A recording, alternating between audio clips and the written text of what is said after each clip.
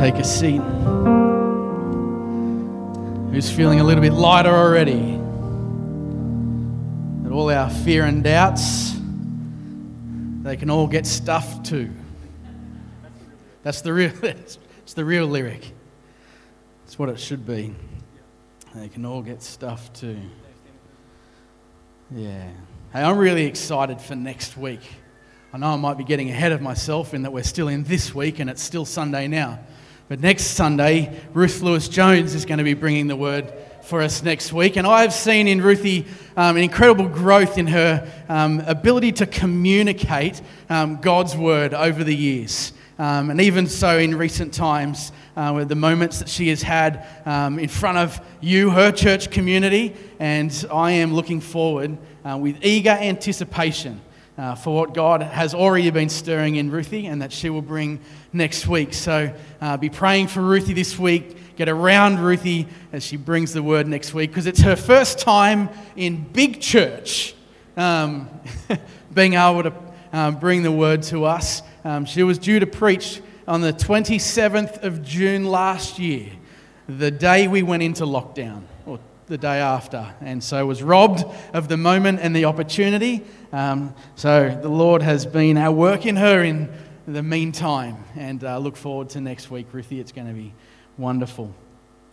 Well, last week I set our vision series up with the story of, who remembers his name? Ahimaaz. And Ahimaaz is the story of outrunning an Ethiopian man. The short of the long of it, that Absalom, King David's son, had been killed in battle. And news of Absalom's death needed to get to King David. And it was Ahimaaz's job as the runner of the news to go. And so Ahimaaz went to Joab, who was the commander of the army, and he said, "May I run the news to the king of Absalom's death?" And Joab said to him, "No, not today. Another day you can run news, but today you will run no news." And so Joab, in that moment, appointed an Ethiopian man to run the news. And off he went, presumably at a fair clip, as our Ethiopian brothers and sisters can run. And meanwhile, Ahimaaz was pacing in the background. He couldn't sit still, he was jittery, and he wouldn't take no for an answer for what I believe to be two reasons. Firstly, it was his job. Running news was his appointment from the king. It was his unique calling that King David had given Ahimaaz to be the runner of news. And so when he was told that he couldn't, he got upset, and rightfully so. This was his job. And secondly, I believe that his actions speak to a deep love for the king, an affection and passion for serving the king in the way in which he was asked. And I suggest to you, and I suggested this last week, that it was from this clarity of Ahimaaz's calling and a depth of conviction that he went back to Joab. And he said again, "So let me run." And Joab said, "Why do you want to run for no reward?" And young Ahimaaz stood tall and he beat his chest proudly. And he said, "Come what may, I will run." And off he went, and he overtook the Ethiopian man, and he got to the king. Now, I am confident that at the intersection of clarity and conviction, at the convergence of who we truly are in Christ and a passionate love for the King, we will find our stride, and we will run this year with a new flow and in a new kind of rhythm. It's a lifetime's work coming to understand who we are in Christ, in coming to understand the uniqueness of the calling that He has on our lives, and the way in which it changes and it evolves over years. It is a lifetime of work understanding and unpacking the unique gifts and talents and skills and creativity in which He has gifted us. It is a lifetime's work of understanding the various contexts that God places us in to run the race of faith. And in 2022, as we lean into that more fully, I believe we will run like we've never run before. Like Ahimaaz, come what may, we will run. Hebrews chapter 12, verse 1 to 11. We spoke out of last week, and I'll be speaking out of it again this week. So if you need a moment to find it, otherwise there could be one on the screen. At least there's a little one up there, I think. It says this, therefore, and we know when that word is in the Bible, it's there for a reason. It points to something that had just transpired, and which in this case is Hebrews chapter 11. The great hall of faith of all of the names of those who lived an incredible life of faith in Jesus. Therefore, since we are surrounded by so great a cloud of witnesses, let us also lay aside every weight and sin which clings so closely, and let us run with endurance the race that is set before us, looking to Jesus, the founder and perfecter of our faith, who, for the joy that was set before him, endured the cross, despising the shame, and is now seated at the right hand of the throne of God. Consider him. I want you to underline, consider him in your Bible if you are using pen and paper.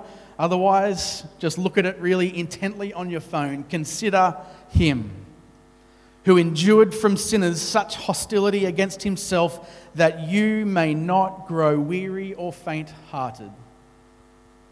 So the author of Hebrews is clear that there is a race that as Jesus followers that we are in, whether we like it or not. The moment we gave our lives to Jesus, we were qualified and we began a race, in fact, the greatest race on earth, the race of pursuing Christ. Usually one must face many opponents and beat them to win and qualify for entry into such a major event. However, it was Jesus who is described earlier in Hebrews 6 as our forerunner. It is Jesus who has run before us, Jesus who has chased down and who has beat the opposition, leaving the devil in his dust as he sailed across the victory line as the victor. Colossians 2:15 says, he disarmed the rulers and authorities and put them to open shame by triumphing over them in him. Jesus has run the race, and by virtue of his death and his resurrection, he has won the race. And he sent the enemy home, sulking and sooking with his tail between his legs because he's a loser. All the while, Jesus wears the victor's crown. John Calvin said it this way, there is no tribunal so magnificent, no throne so stately, no show of triumph so distinguished, no chariot so elevated as the gibbet on which Christ has subdued death and the devil, the prince of death. Christ's victory over sin, death, and the devil on the cross has set you and I free to run this race. So come what may, we will run. Father, I pray in these moments as we read your word together and as your Holy Spirit brings it to life, brings from what is written on the page or on our device and brings it to life in our hearts that we may know you more fully. Father, that a revelation of your love would grow. Father, that our depth of understanding and love and passion of who you are, Father, will increase. And Father, we will see ourselves caught up in your story that you've been telling since the beginning of time. In Jesus' name, amen. In 720 BC, it is well documented that the ancient Greece, it was abuzz with excitement. It was the 15th Olympic Games and they were in full swing. The competition was fierce, it is said. In those days, the traditional garment of competition was the loincloth. A loincloth is kind of a skirt-ish kind of arrangement, either made from linen or from leather, and it would have been considered the Lorna Janes of the day. The active wear of the day was a loincloth. In particular, for the Olympics, and this Olympics, one runner took it upon himself, though, to buck the tradition. And a true pioneer and crowd favourite, Orsippus was his name. Now, Orsippus's loincloth fell off during the race, and it is up for debate as to whether this slip was accidental or purposeful. However, an ancient Greek historian who believed the supposed mishap to be intentional wrote, "My own opinion is that Orsippus intentionally let the girdle slip off him, realizing that a naked man can run more easily than one girt." And regardless, free in the breeze, quite literally, Orsippus won and was the first of all Greeks to be crowned victor naked. The object lesson today could have got a little bit racy, pardon the pun. Last week I got you to wear runners, and today it could have been a whole different kettle of fish. But I was not prepared to be viewing that while I was preaching the Word of God this morning. And we fast forward 1,300 years in the 7th century AD, the writer Isidore of Seville suggested that during a race in Athens, one of the runners had the bad luck to trip over his own loincloth when it slipped down, and a magistrate in charge of the games ordered a new ruling that athletes should compete in the nude. There are undisputable records going back to Athenian philosopher Plato in the 5th century BC, and even Homer's Iliad, as well as many explicit drawings that confirm it was common practice for all male track and field athletes to take part in the buff. This included the often dangerous sports of discus throwing, wrestling, boxing, and horse racing, though the exception seems to have been for charioteers who wore long white tunics. I'm not sure why they got the special privilege to remain in their threads. However, it seems to be the case. The ancient Greeks, they loved it. They even named the structures that they trained in gymnos. This is where we get the word gymnasium, which means naked, unclad, or bare. So when we say I'm going to the gym, it takes on a whole new meaning. I'm going to the house of nudity. Thank God that culture in this regard has progressed. It is against this cultural backdrop of runners running stark naked that the writer of Hebrews writes, "Throw off everything that hinders, and the sin that so closely clings," or some versions would say, "so easily entangles.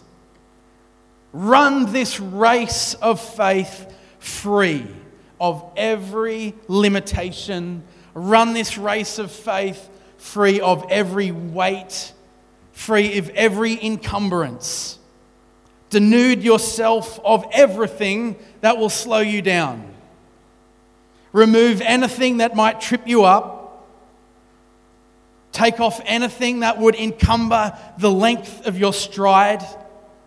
Shed anything that's limiting your movement. Run light. Run free." Now, during marathons, runners shed layers as they go. At the beginning of the race, they might turn up on a colder winter's day, like the New York Marathon. Run in winter, and people turn up in bathrobes and beanies and gloves and tracksuits and all of the rest of it.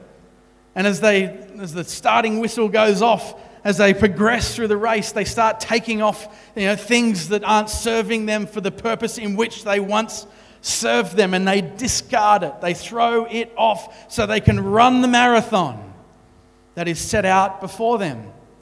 And did you know that on average, event organisers collect 200,000 pounds of clothing that has been thrown off the track post the marathon? That is 90 tonnes, 9,000 kilograms of runners' clothes that have been discarded.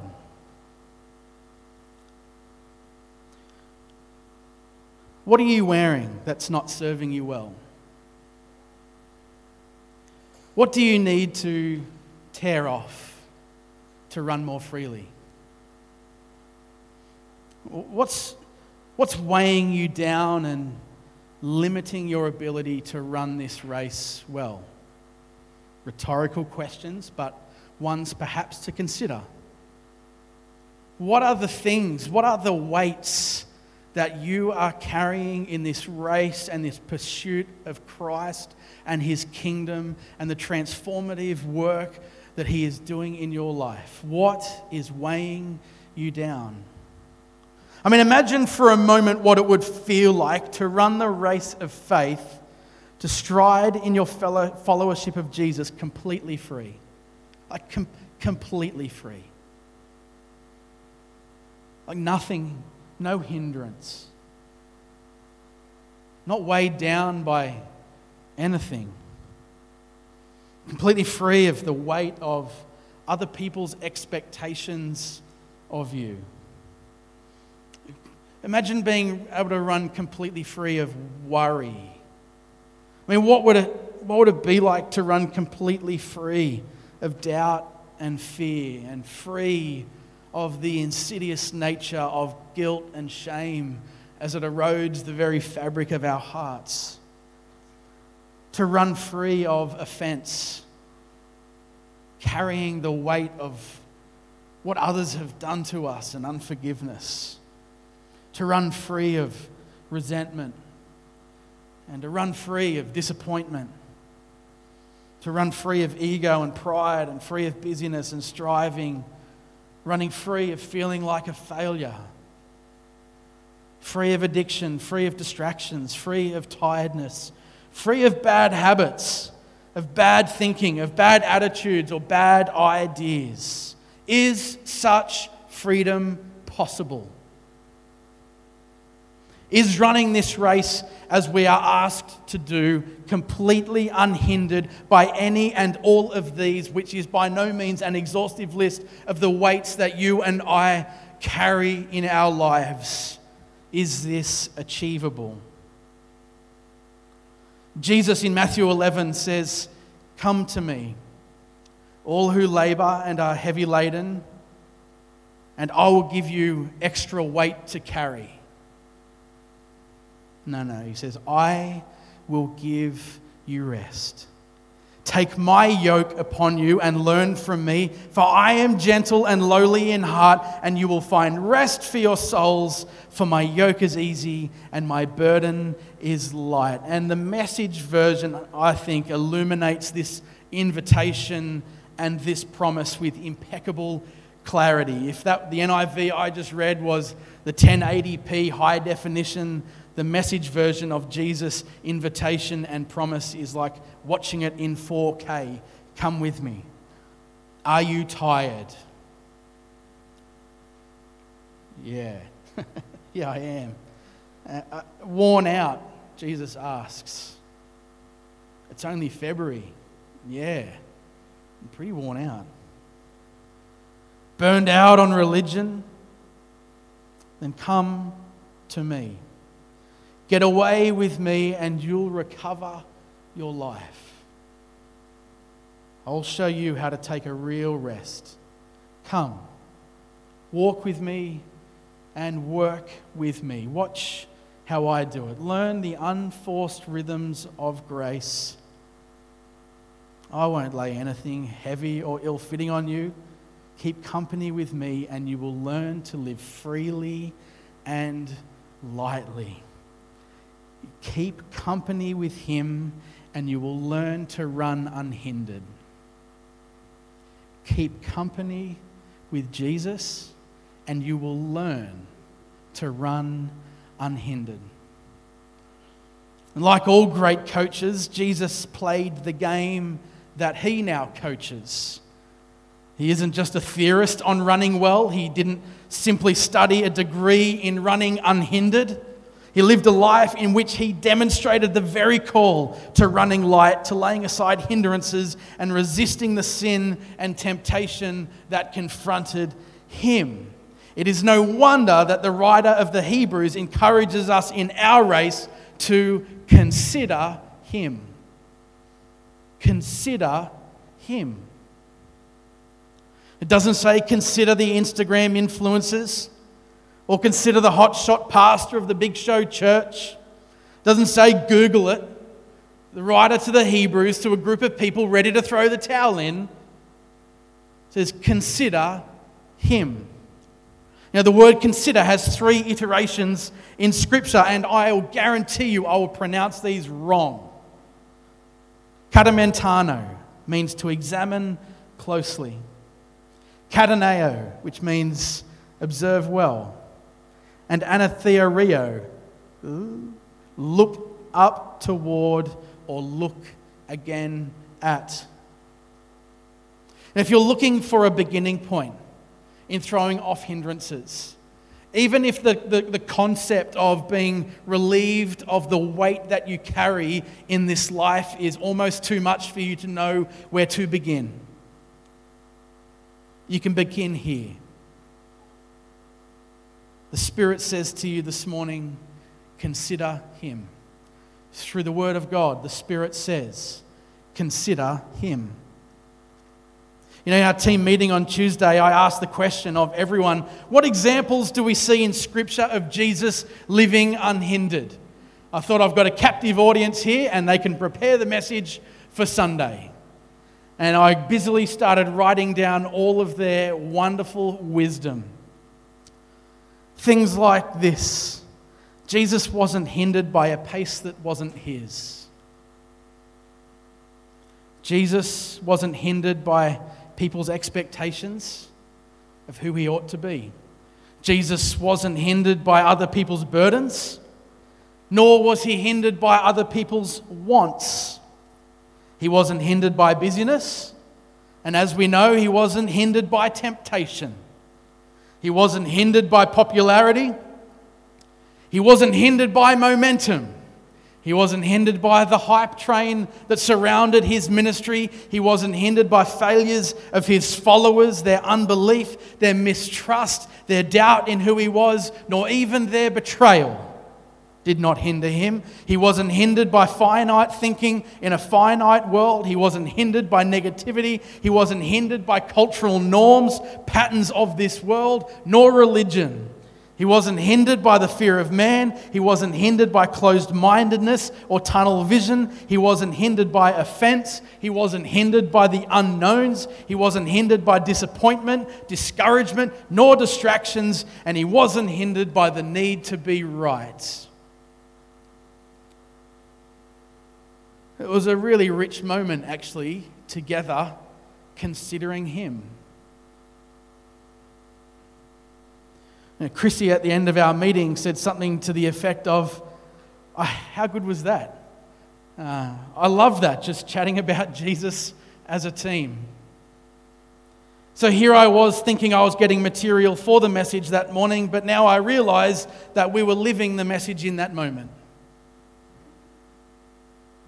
That together, consider him. It's really hard to feel heavy after considering Jesus, especially with other people. Having kingdom conversations with each other. Considering Jesus together and watch the weight fall off. I mean, ask any person who was part of our online Bible encounters during lockdown last year.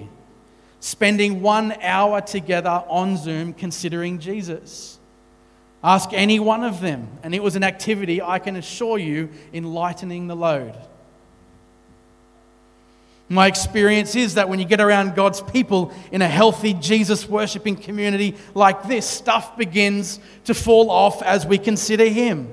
When I have conversations with you after a service about what God is saying and doing in your life, it is quite often an activity in God reminding me to pull my head in and see where he is moving in other people's lives. And I take great courage from your story and what God is doing in you. And I walk out of here on a Sunday, most weeks, feeling lighter than when I arrived. Such is the power of considering him together. Let us continue to consider him.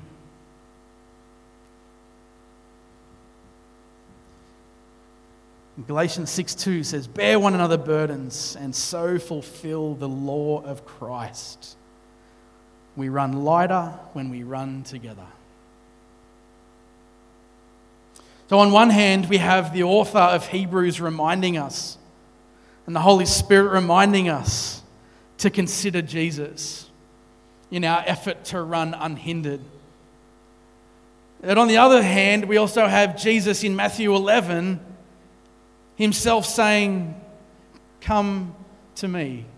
Consider him and come to me. Consider him and come to me." Tired, Jesus asks, "Come to me," he says. Worn out? Question mark. Come to me. Running heavy, burned out, carrying stuff you shouldn't, got that old yoke on again? Come to me. The greatest alleviation of the weight we carry and of running heavy is being found in his presence. I mean, where do you default when you're feeling weighed down? When you feel the pinch of temptation? When you feel burdened by busyness or of tiredness? From where do you find relief from the constant barrage of noise that seeks to distract you or to even derail you? What is it in those moments that calls your name? Online shopping? Food, the gym, wine, Netflix, websites that you wouldn't want your mum knowing that you're on? You know, where are the places that we run to? What is the broken default setting for us? Because far greater than any of those is the invitation of Jesus in 3 simple words: come to me. Consider him and come to me. I love marinas. In fact, marinas are like life, and I've told you repeatedly that I cannot preach without talking about fishing in some way, shape, or form. You can go down to a marina, take your pick: Cronulla, Burraneer Bay, Yowie Bay, Sylvania. There's a plethora of them out there. You can go and you can observe the boats. You can see that some are really big and luxurious, and some are small yet functional. Some are fancy and some not so much. Some are pose boats, some are brand new, others are old but well maintained. A bit like Norman. He's actually 70, but how good does the guy look? I was going to pick on you, Dicko, but I had a shot the other week at you for being old, but you're up now, big boy. Now, I'm often intrigued by stories. Whenever we go somewhere and there's a new harbour, I just want to go to the marina and I want to look at the trawlers. I love commercial fishing boats to see all of the operation. I just want to know the stories that happen on board those boats. I'm intrigued by, if they could speak, what story would each boat tell? But here's what you don't see as you peruse the wharf. Whether it's a multi-million-dollar mega yacht or a small runabout, every boat on the marina has stuff growing on its hull that slows it down. There is growth underneath that just goes unseen and unnoticed by anybody who walks by. And it's because of the changing water temperatures, or how much fresh water might be in the system, or how much chlorophyll is in the ocean, or just the simple fact that the water is a biodiverse environment in which stuff, both healthy and unhealthy, loves to grow, especially on stationary boats at a marina. In fact, they have to be pulled out routinely out of the water once, if not twice a year, to undergo a procedure called anti-fouling, where the bottom of the boat gets cleaned.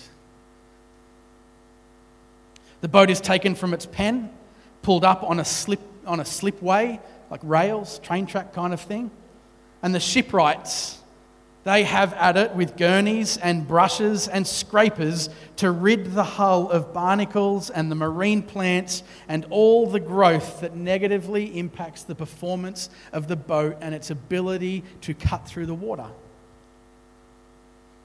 And I can look across a community like this and I can feel like I'm meandering a marina.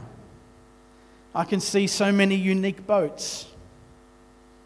And I want to know each of their stories. I want to know the adventures that this boat has had. And I've had many adventures on your boat and you on my boat with many of you over the years. I want to know the kind of fish that it's caught. I want to know the storms that each boat in this room has weathered. I want to know the joy that has been shared with all of those who have graced the decks of your life. But like boats at a marina, they can look polished from the waterline up. Underneath, however, barnacles and unhealthy growth that's come from the changing and shifting environment in which it resides. And like you and I, things can appear above the waterline of our lives to be polished, functioning, and in good working order, but underneath there can be unsightly, unhealthy things that have begun to grow and attach themselves down to us to slow us down. Some things perhaps are there because of our own doing and the decisions we've made, others simply because we live in an environment which both healthy and unhealthy things grow. I mean, things just have a habit of attaching themselves to us, especially when we're sitting still. And these things impact how well we move through the water, how well we run. Things that nobody else sees, but we know are there, that we can feel more sluggish as we go, weighed down by things that simply don't belong there. And no doubt there are things on the hull of your life, as there are on mine, that nobody sees, that are perhaps unsightly, that are a bit sharp when you come into contact with them, things that are hindering your journey, holding you back, impeding your performance, things that others don't see but are creating drag in the water. The great news for people like you and I, whose hearts at times can get a bit barnacle-y, can get a little bit of growth on there that is hindering it. That we have in Jesus the most gentle and kind shipwright who takes great joy in the restoration of our souls. His invitation to come to Him is an invitation onto the slipway in His presence where He goes about the work of anti-fouling our lives. And it's not a once or a twice a year thing. It's a no booking necessary. The price has already been paid for the work to be done. It is a daily invitation that you and I have into the presence of the Creator of our souls, the author and the perfecter, the beginner and the ender of our faith, to come to Him and to be cleansed from all weight and all encumbrance, the sin and the distractions and everything that goes with that. Come to Him. You know, there are days where we need to cry out to God like David did in Psalm 51, "Wash me thoroughly from my iniquity and cleanse me from my sin." It's in those come to Him moments that Jesus takes to our hearts the gurney of His grace and His mercy and His love and His forgiveness. And as 1 John 1:9 says, if we confess our sins, He is faithful and righteous to forgive our sins and to cleanse us from all unrighteousness. Come to Him and be cleansed. As we come to Him, as we get away with Him, as we rest with Him, He is faithful and righteous to anti-foul our hearts, to restore our souls, and to set us sail for His kingdom once again. And here's the good news for you and I, and for those who want to run, come what may. For those who want to run this journey of faith more lightly, denuded of all things that would encumber us. It's Titus 3:5. He saved us, not on the basis of deeds which we have done in righteousness, but according to his mercy, by the washing of regeneration and renewing by the Holy Spirit. And so let us draw near with a sincere heart in full assurance, says Hebrews 6, having our hearts sprinkled clean from an evil conscience and our bodies washed with pure water. This morning, and I'll invite the band to come up, the Spirit says to us, consider him. And the invitation of Jesus, the risen King among us, dwelling around us, infilling us, and sitting right with us now is to say, come to me. And he will cleanse us from all of the encumbrance, from all of the unsightly bits, and from all of the things that hinder, that we, come what may, I will run. And I will run unhindered because he paid the price that I could run free. Amen.